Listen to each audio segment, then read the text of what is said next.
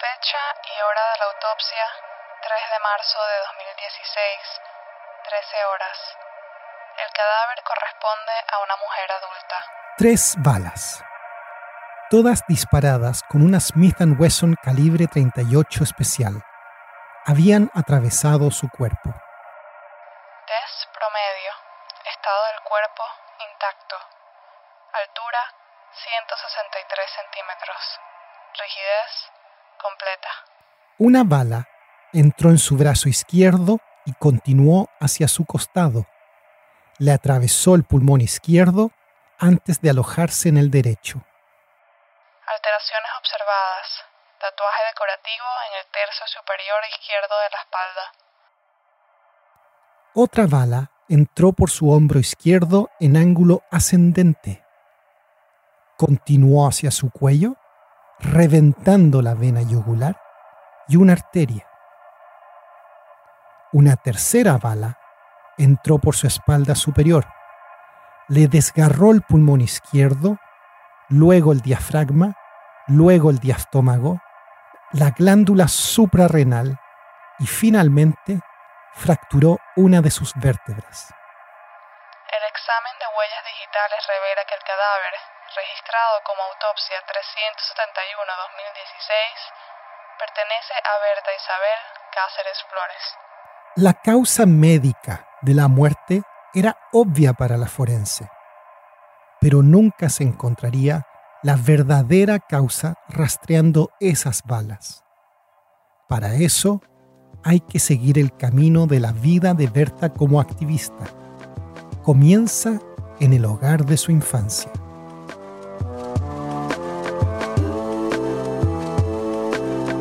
Somos Bloomberg News y esta es una investigación de mi colega Monty Reel, nuestro reportero de investigaciones en Bloomberg Green.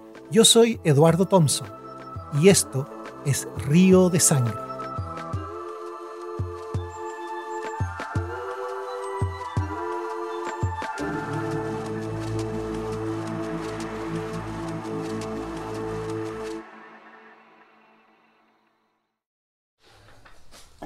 Aquí está todavía todos los documentos, todo lo que escribía que era del Copín. La madre de Berta se llama Austra Flores.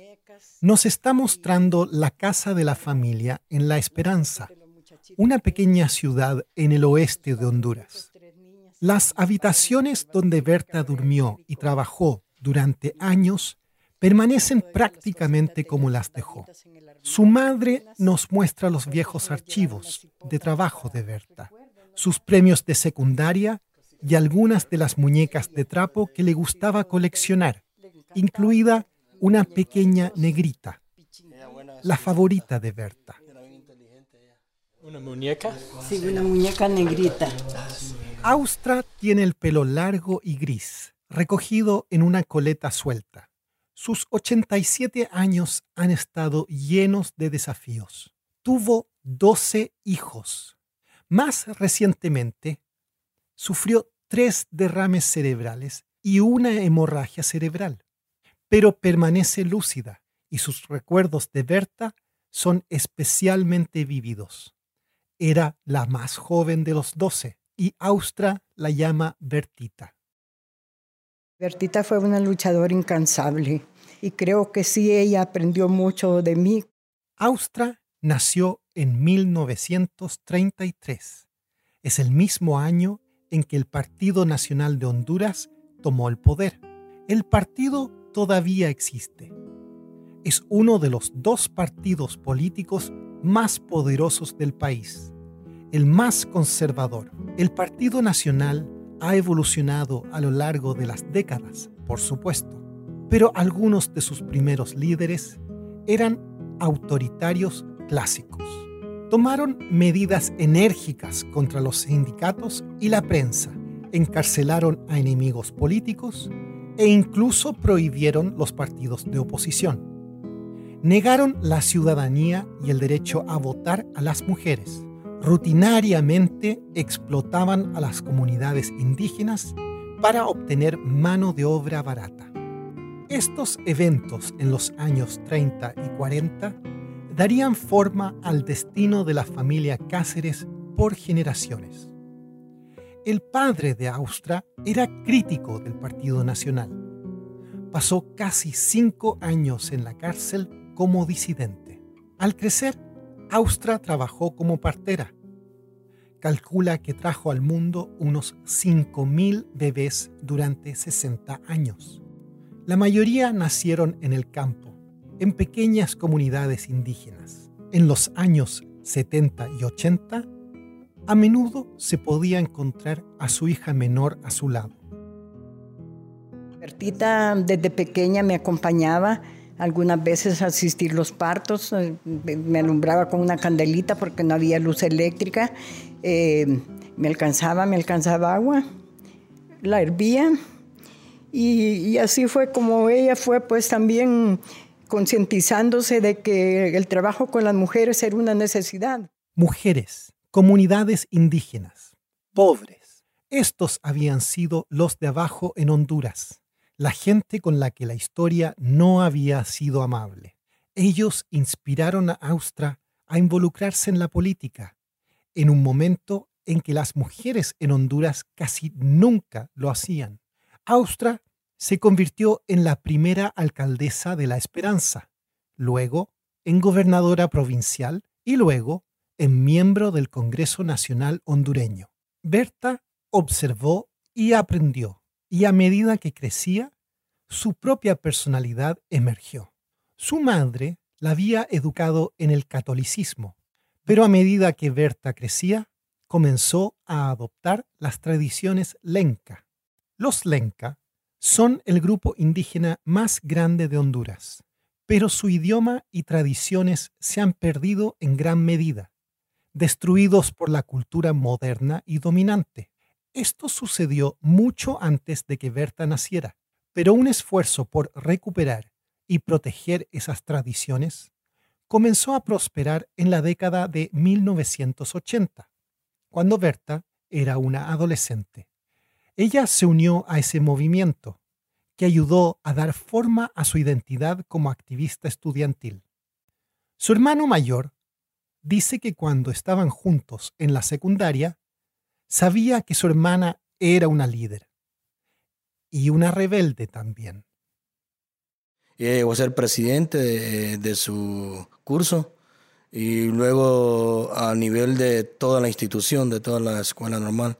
Y ella estaba siempre, cuando expulsaban a algún muchacho de manera injusta, ella estaba siempre para pelear, incluso lideraron huelga, le llamamos nosotros, contra directores que eran dictatoriales en ese sentido. En aquel entonces, durante los años 80 y principios de los 90, el vecino país de El Salvador era devastado por la guerra civil. La familia Cáceres simpatizaba con los rebeldes de izquierda allí, los que luchaban contra el gobierno salvadoreño. La familia acogió refugiados en su hogar. Después de que Berta se graduó de la escuela secundaria, viajó a El Salvador para unirse a la causa. No tomó las armas, pero apoyó a las unidades de combate como una especie de médico de campaña y operadora de radio. Berta regresó a La Esperanza en 1990, después de menos de un año en El Salvador. En casa, continuó adoptando las causas izquierdistas. Los miembros de la policía local y el ejército ahora la consideraban una agitadora política y sus sospechas se extendieron a toda la familia Cáceres. El hermano de Berta recuerda cómo los encuentros que parecían inocentes al principio podían dar giros inesperados. A mamá le tocaron la puerta de aquí y le dijeron de que si podía ella ir a asistir a un parto. Austra aceptó ir con ellos en un taxi, pero era una trampa. La policía y los soldados rodearon el auto y la llevaron a la estación. Berta tenía solo 19 o 20 años. Cuando oyó que su madre había sido detenida, entró en acción. Entonces Bertita empezó a llamar al pueblo y se fue ella para a la estación de policía a pelear por su mamá, a luchar por mamá. Y luego hubo una movilización, como unas 3,000 personas. Se tomaron toda la estación de policía para exigir la liberación de mamá, y dirigida por Bertita y mis otros hermanos.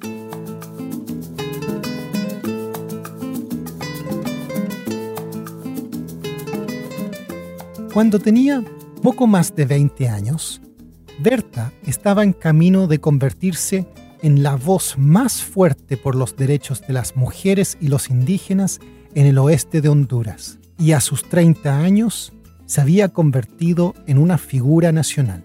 A menudo viajaba a la capital, Tegucigalpa, para presionar por sus causas.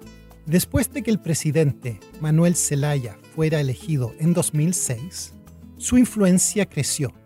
Berta no era miembro de su partido, pero él a veces apoyaba su oposición a los proyectos mineros e hidroeléctricos en tierras indígenas.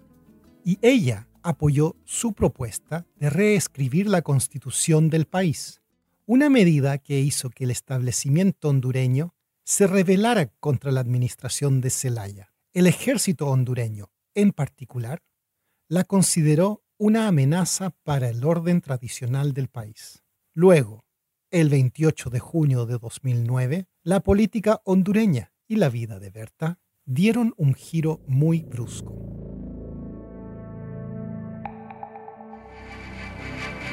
Muchas gracias por continuar con nosotros. Estamos en una cobertura especial con motivo del golpe en Honduras. Este es un resumen de lo que ha pasado en las últimas horas, justo cuando estaba prevista la apertura de las urnas en una controversial consulta para impulsar la posibilidad de reformas constitucionales. Las Fuerzas Armadas arrestaron al presidente Manuel Zelaya y lo enviaron en un avión a Costa Rica.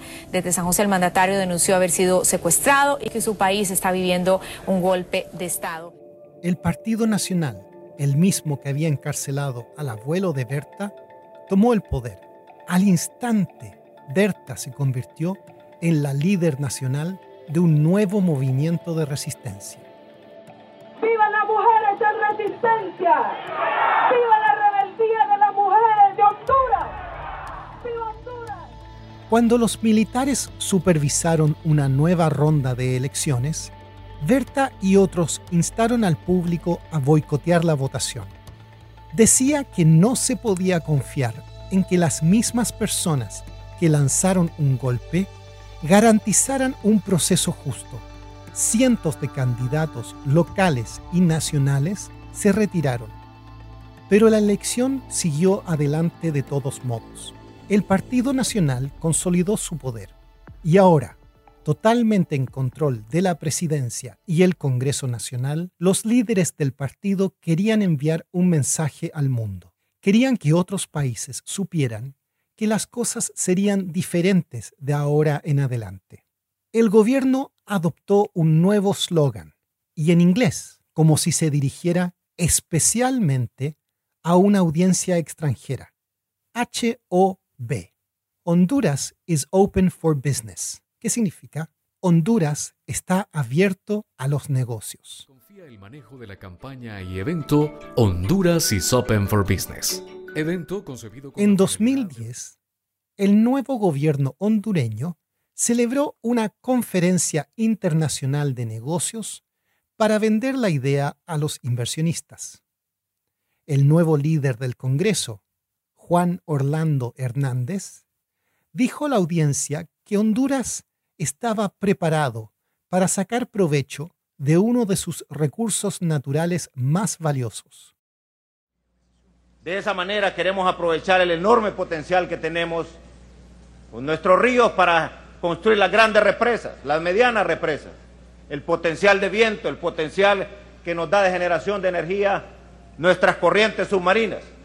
Y también aprobamos alrededor de 50 contratos de generación de energía limpia como un mensaje claro que esa es la ruta que queremos tomar de ahora en adelante. La élite empresarial hondureña se unió para crear las empresas que construirían estos nuevos proyectos hidroeléctricos. Una de estas empresas se llamaba DESA. El gobierno le dio el visto bueno para construir una presa en el río Hualcarque, a unas pocas horas en coche de La Esperanza. El proyecto se llamó Agua Zarca. Y tan pronto como se estableció ese proyecto, DESA quedó en curso de colisión con Berta. Los ingenieros querían que Agua Zarca fuera un proyecto hidroeléctrico a filo de agua. La mayoría de las represas tradicionales crean grandes embalses y estos terminan inundando grandes terrenos. Las presas a filo de agua suelen desviar el agua a través de túneles al lado del río y hacia turbinas generadoras de energía. Luego, el agua es regresada al río, aguas abajo. Entonces, generalmente tienen mucho menos impacto ambiental. Pero eso no quiere decir que no tengan ningún impacto ambiental. Estas presas siguen siendo obras de construcción y alteran la corriente natural del río, lo que significa que la vida acuática y la fuerza de los flujos pueden cambiar. Pero más allá de todo eso, los Lenca argumentan que el río Hualcarque es sagrado. Es la arteria que permite que sus tradiciones sobrevivan. Dicen que el río es su sangre vital. Para Berta, las preocupaciones ambientales eran solo parte del problema. Casi todo lo relacionado con el proyecto violaba su cosmovisión. El gobierno decía que esta compañía privada, DESA, finalmente traería infraestructura crítica a las pequeñas comunidades junto al río, carreteras pavimentadas, electricidad, escuelas. Pero en una entrevista de radio en 2015, menos de un año antes de su muerte, Berta explicó que odiaba esa idea. Ella no quería dejarle ese tipo de cosas a una empresa que no estaba sujeta a supervisión pública. Esa es una obligación de los estados, de los gobiernos. Pagamos impuestos para eso. Y las comunidades en general en Honduras tienen una escuela porque ha trabajado, ha luchado para tenerla. Y es obligación del Estado, no es que tiene que dárselo a una compañía para tener derecho a una carretera. Muchas de las preocupaciones de Berta como activista se unieron en este proyecto. Su ambientalismo, su escepticismo de que una empresa con fines de lucro pudiera servir de manera confiable al interés público. Y luego estaba la política. Todo esto era respaldado por el Partido Nacional, un grupo contra el que su familia había estado luchando durante generaciones. Parecía que toda la vida de Berta la había llevado directamente a un ajuste de cuentas en ese río.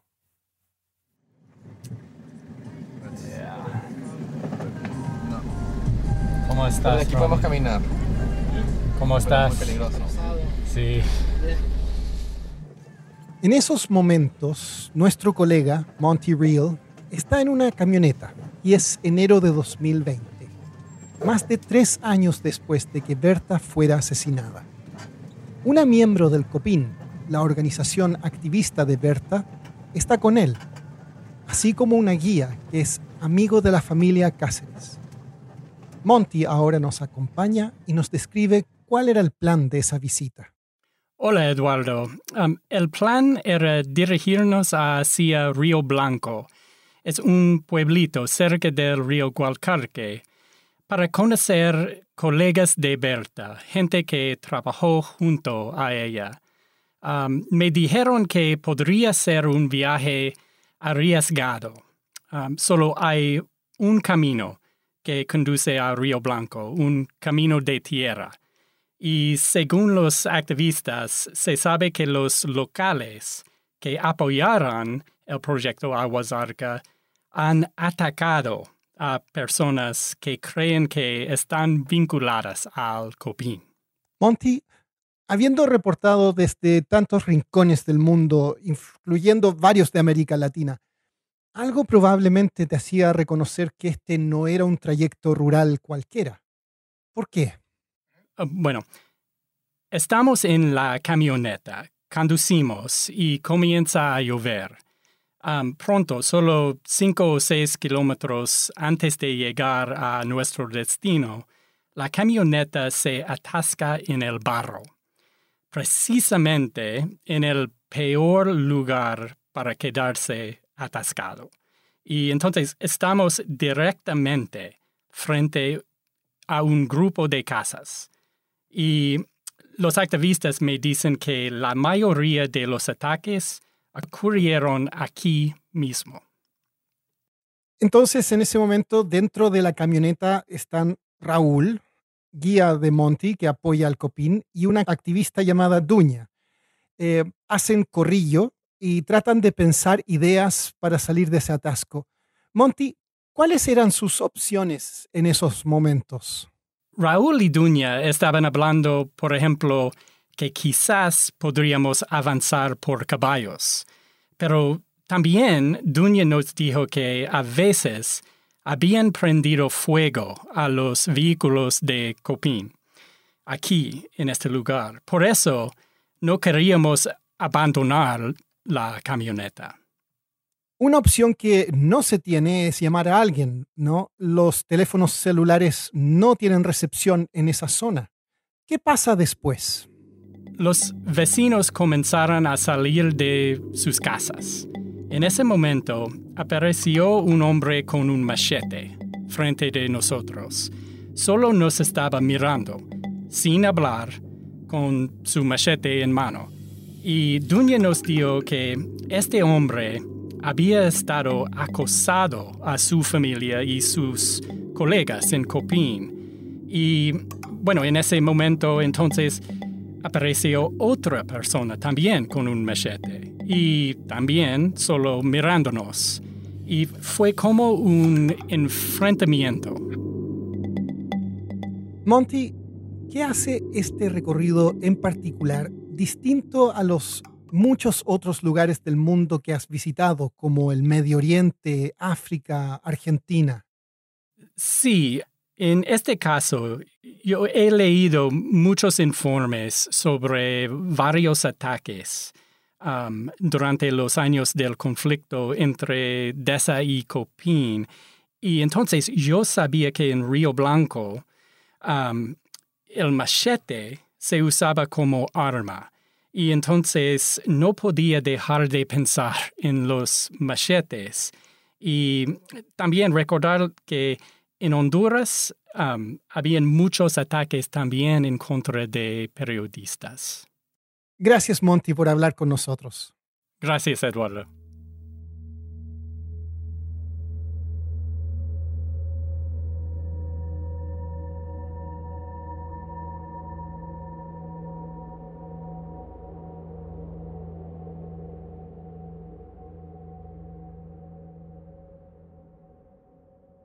Success is more than the final destination. It's a path you take one step at a time. It's discipline, it's teamwork, and it's the drive and passion inside of us that comes before all recognition. It's what Stifel's been doing for over 130 years. Quietly, yet strategically, Stifel's become one of the fastest growing wealth management and investment banking firms in the country. Our financial advisors go beyond traditional wealth management to provide clients with direct access to one of the industry's largest equity research franchises and a leading middle market investment bank, because success is the drive it takes to keep climbing, the passion to keep investing, the best of each of us made better by the best in all of us. And that is where success meets success. Start your journey at Stifel.com. That's Stifel.com. Stifel Nicholas and Company Incorporated, member SIPC and NYSE.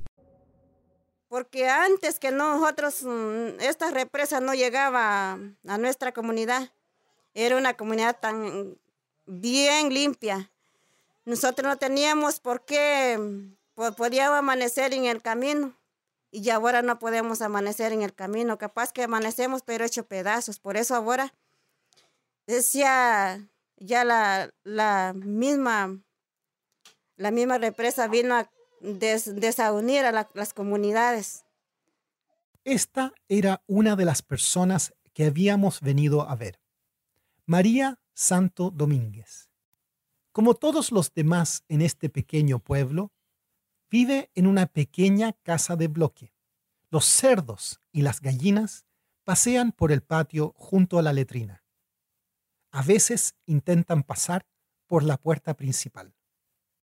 Cuando los funcionarios de DESA, la compañía hidroeléctrica, vinieron aquí en 2012, prometieron electricidad, nuevas carreteras y nuevas escuelas. Algunos lugareños agradecieron esa atención, pero María era escéptica. Su familia sacaba agua del río Gualcarque. Cultivaban maíz a lo largo de sus orillas. Cuando Berta Cáceres comenzó a organizar la oposición local al proyecto, María se convirtió en una de sus compañeras más leales. Si nosotros no estuviéramos organizados, a saber, ya ni estuviéramos, porque una represa de esos, una represa de muerte. DESA había contratado a Sino Hydro, una empresa china, para que se encargara de la construcción. A principios de 2013, Sino Hydro estableció un campamento a unos cuantos kilómetros de la casa de María. Ella trabajó con el Copín, erigiendo obstáculos para evitar que los equipos de construcción entraran y salieran. Pero algunos de los vecinos de María, los que apoyaban el proyecto, se sintieron ofendidos.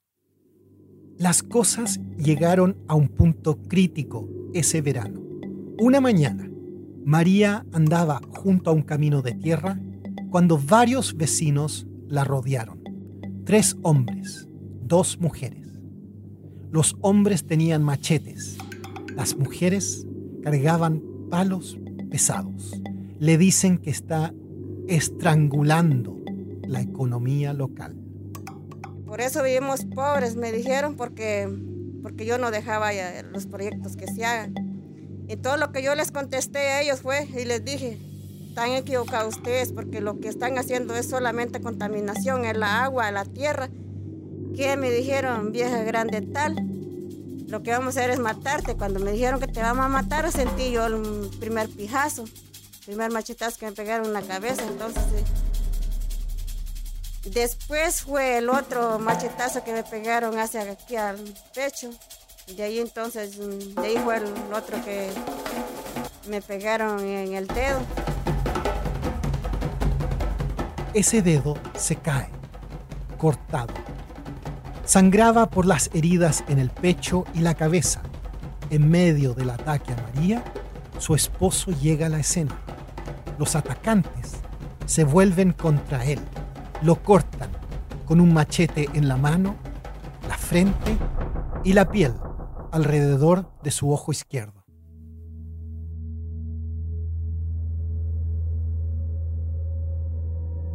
Cuando termina la carnicería, los 2 son trasladados a un hospital. Pasaron 8 días allí, recuperándose. María dice que todavía estaban sanando cuando un compañero activista del Copín, llamado Tomás García, ayudó a organizar una protesta espontánea en el campamento de Sino Hydro. María se refiere a Tomás como su hermano, en el sentido de que estaban luchando por la misma causa. Entonces, ya un día antes, llegó la policía pues, a ofrecerle 20,000 lempiras a mi hermano. 20,000 lempiras en ese momento equivalían alrededor de $450. Eso es mucho dinero en un lugar como este. Más de un mes de ingresos. Tomás García rechazó la oferta. Lo consideraba un soborno algo para asegurarse de que no provocaría problemas para DESA. Creía que la compañía y la policía local trabajaban juntas. Entonces él dice que lo que les dijo él, que él nunca se iba a negociar, no iba a dejar en problema a los compañeros de la lucha, porque lo que él mejor, si le tocaba morir, podía morir limpio, pero de esa forma de negociarse no podía él. El día siguiente es el 15 de julio de 2013, el día de la protesta, y definirá el conflicto en el río hasta el momento en que Berta es asesinada. Esa mañana, Tomás y los otros manifestantes se reunieron cerca del pueblo para hacer la caminata hasta el campamento. Alan, el hijo de 17 años de Tomás, lo acompañaba. Hoy, Alan tiene 24 años. De ahí empezamos a salir para allá a las 8 en punto de la mañana. Llegamos a las 10 al campamento. Allí habían militares y policías y los ingenieros de la empresa. Entramos al campamento, fue que le dispararon a mi papá y bueno, que lo asesinaron pues. Y me disparó a mí también de soldado, dice Iguatepec.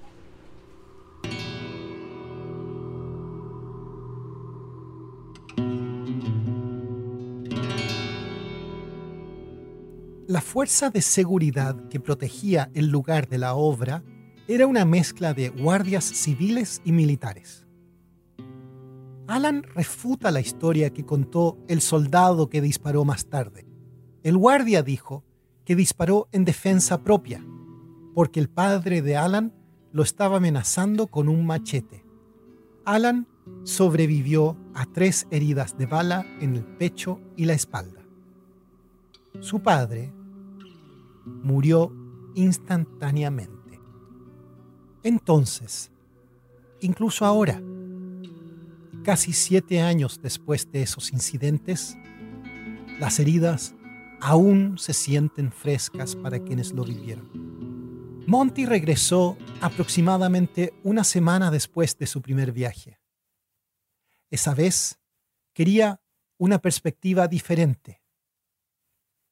Estaba con miembros de la comunidad que habían apoyado el proyecto de la presa y a DESA. Le dijeron a Monty que esta era la casa de la familia Madrid. Reconoció el nombre. Informes de varios grupos sin fines de lucro que describen las tensiones aquí mencionan a los Madrid. Un informe del 2013 decía que la familia había tratado de intimidar a los opositores de la represa a través de, comillas, acoso constante. Fueron los Madrid quienes vendieron a DESA el terreno que se convertiría en el campamento. Esta era una familia que claramente y enfáticamente estaba del lado de la compañía. Mientras Monty se acercaba a la casa de los Madrid, los granos de café se secaban al sol. Caminó por la parte de atrás de la casa.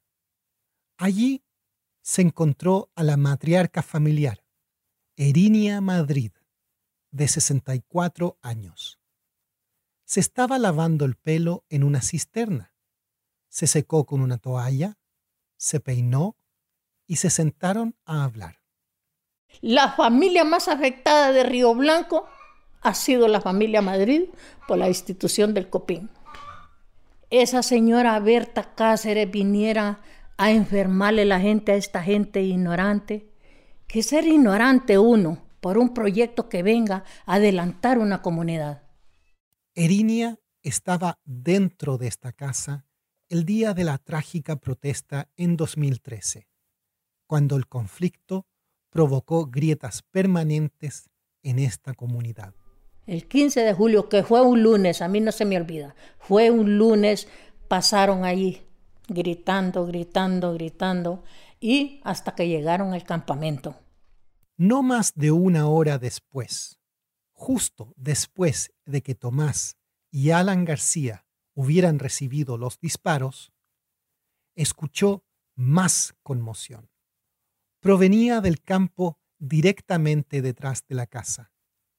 Su nieto, Cristian, acababa de salir para allá. Entonces el niño andaba aquí, nosotros tenemos un potrero de aquí hasta abajo y estaban unas vacas paridas que el niño las ordeñaba. Todos los días, Cristian ordeñaba las vacas y daba algo de leche a los trabajadores en el campamento de Sino Hydro. Allí, en ese pastizal con las vacas, un grupo de hombres que regresaban de la mortal protesta se encontraron con el niño.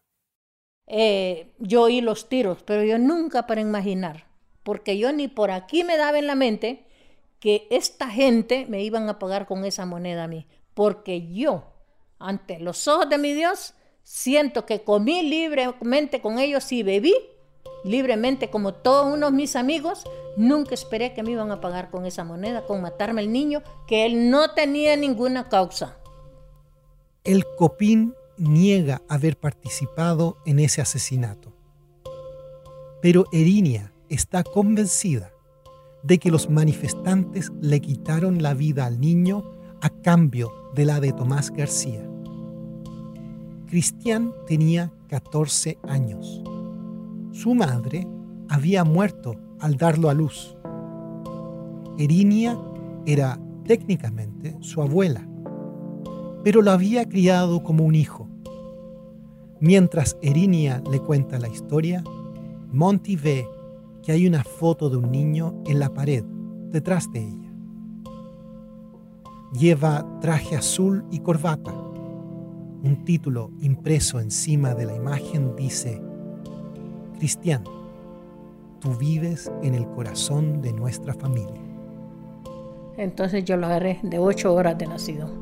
Y entonces a ellos me costaron lágrimas de verlos, cuántas cosas. Y yo le decía a mi Dios, déjemelo, papita, porque lo necesito. En mi viaje era mi niño. Como lo cual no. Y eso a mí me duele porque cosas que me las han hecho injustas. Sí.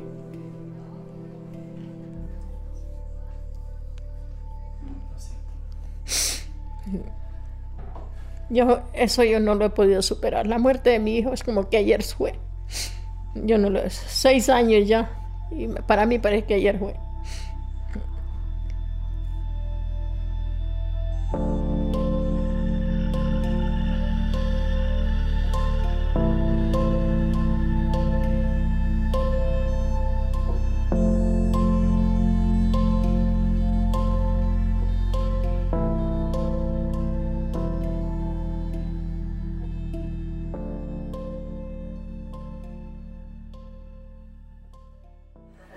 Mi nombre es Sergio Rodríguez.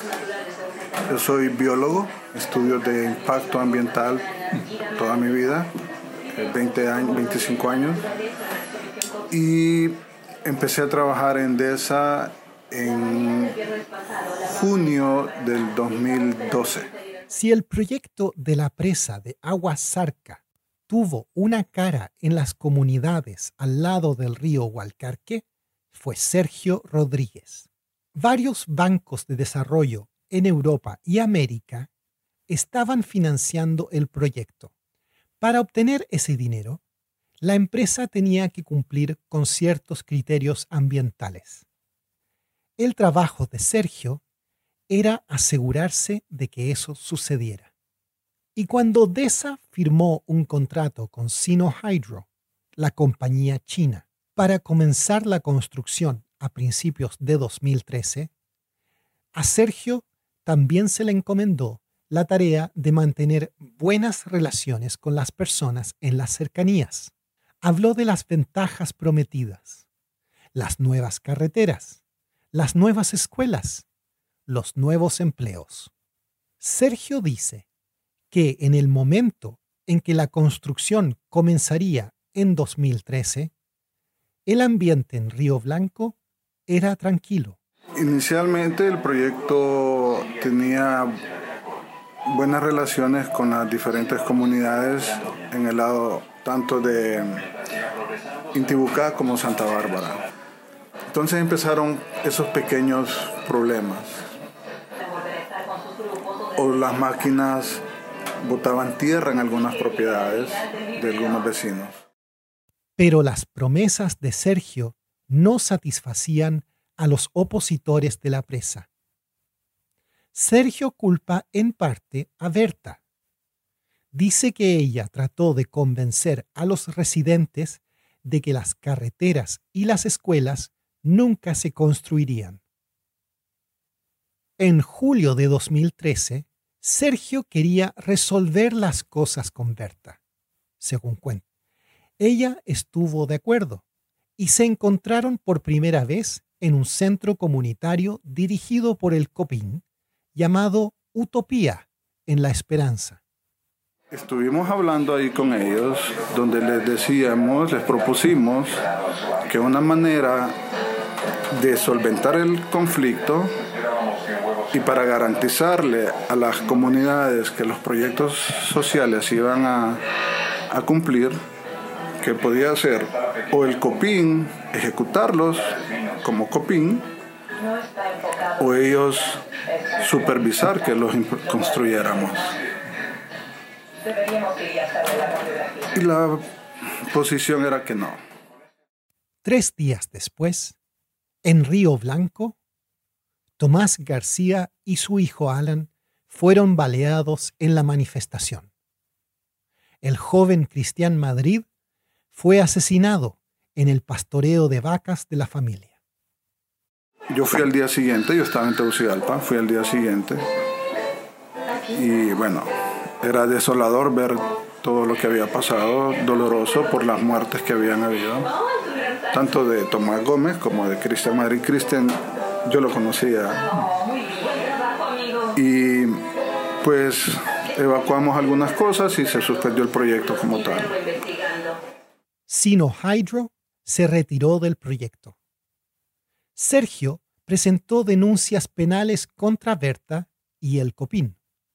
Poco después, los ejecutivos de DESA idearon un plan para salvar el proyecto. Buscarían nuevos contratistas y crearían un nuevo campamento.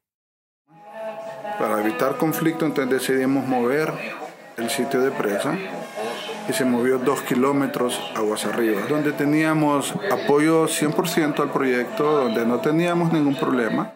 El cambio, a fines de 2013, no logró mucho. Durante los siguientes 2 años, las protestas continuaron, y en febrero de 2016, solo un par de semanas antes de que Berta fuera asesinada, el COPIN organizó otra manifestación. Sergio dice que la mayoría de los manifestantes provenían de La Tejera, un pequeño vecindario en Río Blanco que está al otro lado del río. Teníamos otra vez información de que iba a llegar Berta Cáceres y les había pedido a los pobladores de La Tejera que cruzaran nuevamente el río y que se fueran a instalar al proyecto, a la propiedad, como por 8 días. Como ya teníamos seguridad de esa manifestación, obviamente, volvimos a llamar nuevamente a la policía. Llegó la policía antes de que llegara la manifestación. Cuando Sergio llegó a la escena, vio una cara familiar entre los manifestantes. Yo me acerqué a Berta Cáceres y la saludé. ¿Cómo está, doña Berta? Le digo. La felicito por el premio Goldman que le habían dado en el 2015. Y ella me dijo, lo invito a que vaya al centro de Utopía para que vaya a ver lo que hemos hecho con el premio. Esa, dice, fue toda su conversación. También asegura que fue la última vez que la vio.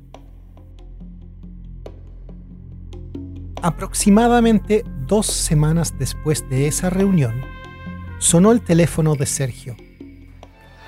El 3 de marzo a las 5:30 de la mañana aproximadamente, yo recibo una llamada de Claudia Erazo, mi compañera.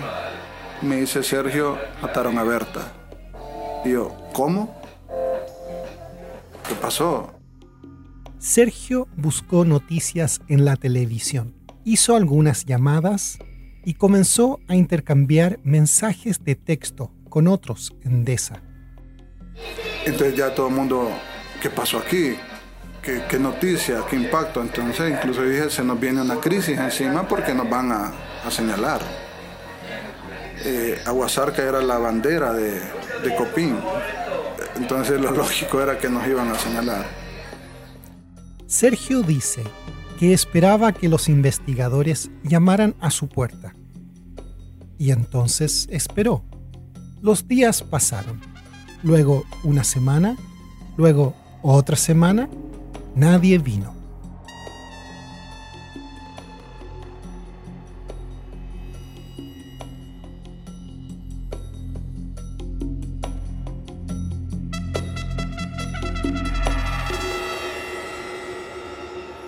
En esos días después del asesinato, Gustavo Castro se había convertido en el principal sospechoso de la policía.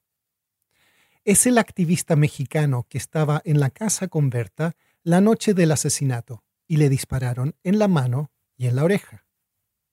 Recordarán que la última vez que supimos de él fue detenido en un aeropuerto de Honduras. Las autoridades no lo dejaban salir del país. Entonces pasaron un par de semanas más. Gustavo ahora estaba encerrado en la Embajada de México en Honduras. El único lugar donde, dice, se sentía seguro. Los investigadores hondureños todavía estaban tratando de descubrir cómo podría estar relacionado con el crimen. El hermano de Gustavo voló desde México para intentar ayudarlo y llevarlo a casa. Pero no tuvo suerte. Y nos pasan a una sala y ahí nos dicen: Gustavo Castro tiene prohibido salir ahora del país por 30 días. Sus abogados pidieron ver la orden judicial que declaraba que debía permanecer en el país.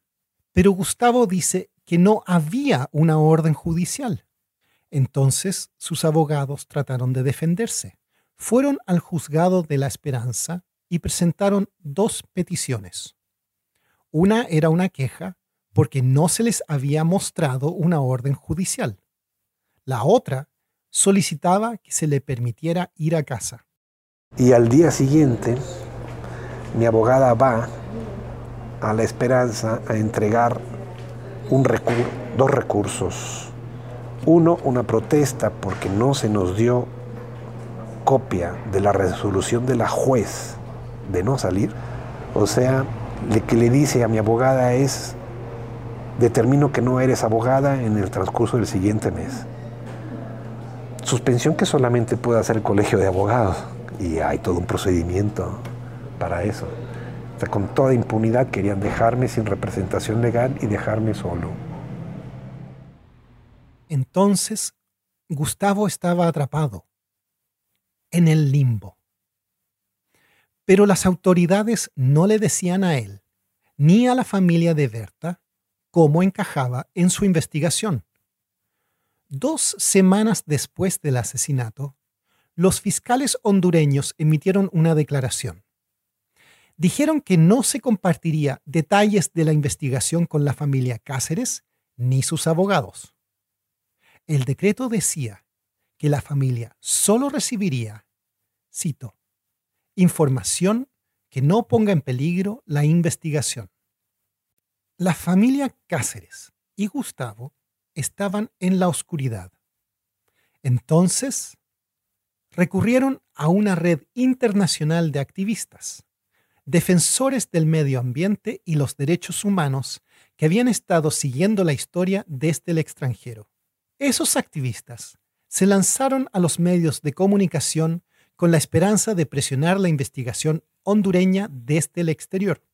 Este es un clip de Democracy Now!, un programa de radio y televisión distribuido internacionalmente.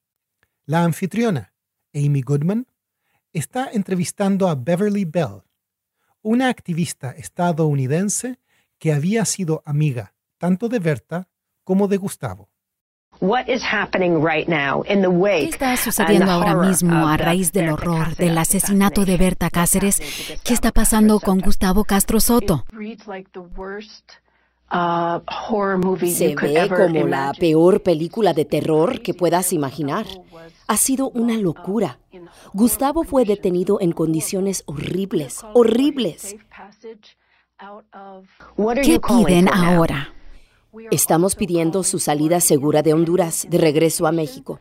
También estamos pidiendo una investigación independiente sobre el asesinato de Berta Cáceres, porque hasta ahora ha sido muy manipulada por el gobierno hondureño, que busca atacar y culpar a otros miembros del grupo de Berta, que han sido detenidos y ahora están bajo investigación.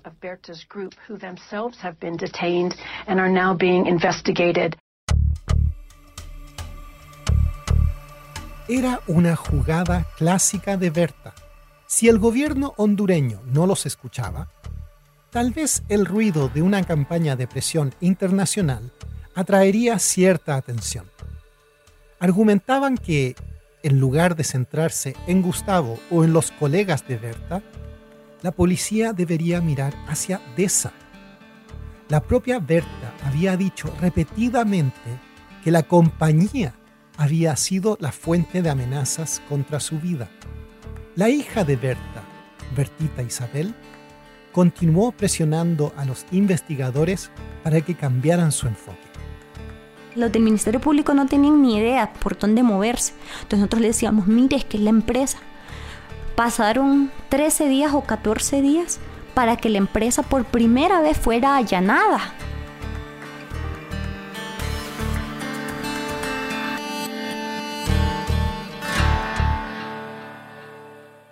El 16 de marzo a mí me llama la fiscal Ingrid Figueroa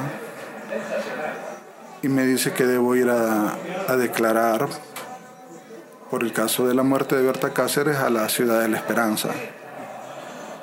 Y le dije, mire señora fiscal, yo con gusto voy a declarar, pero no voy a ir a La Esperanza.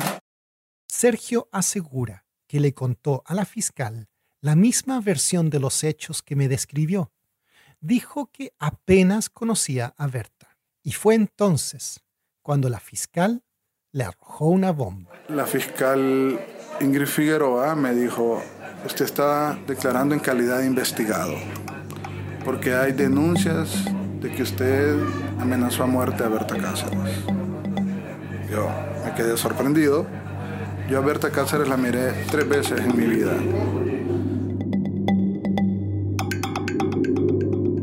Varios colegas de Berta en el Copín dijeron a los investigadores que Sergio había estado acosando a Berta desde 2012.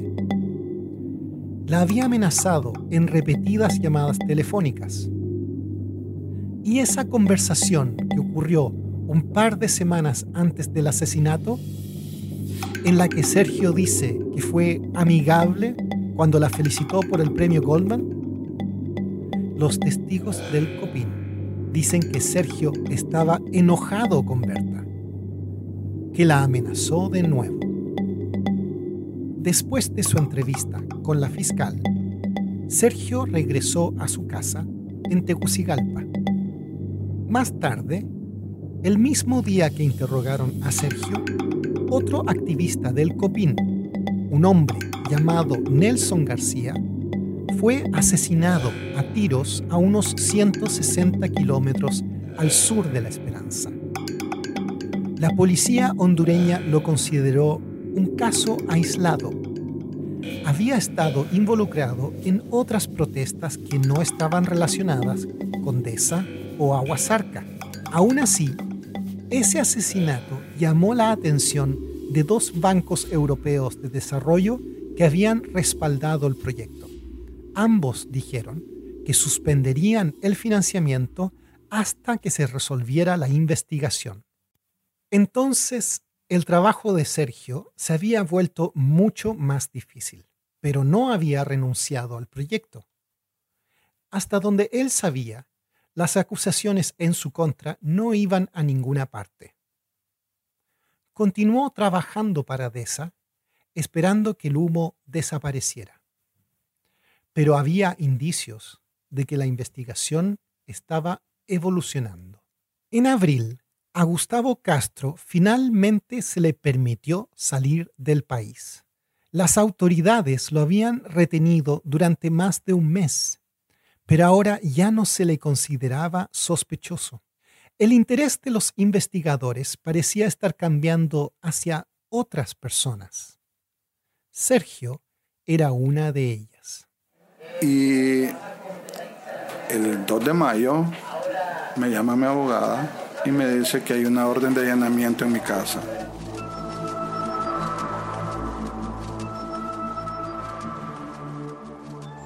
Ese día, 2 de mayo de 2016, comenzaría al amanecer con una serie de redadas y arrestos sorpresa. Para el final de la mañana, comenzaron a surgir novedades secretas dentro de la investigación. Un nuevo elenco de personajes asumiría el centro del escenario y, para el anochecer, se derramaría más sangre. La historia de ese día, desde el amanecer hasta el anochecer, la contaremos en el próximo episodio de Río de Sangre.